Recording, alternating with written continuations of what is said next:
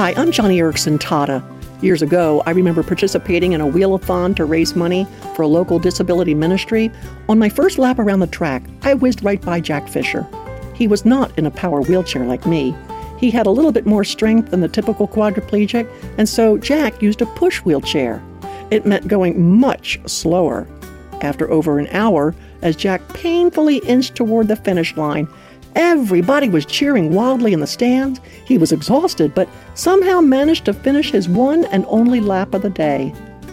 And you know, like the story in Mark chapter 12 of sacrificial giving, the one where the widow gave out of her poverty, Jack's gift that day was so sacrificial, and because of it, he was greatly honored.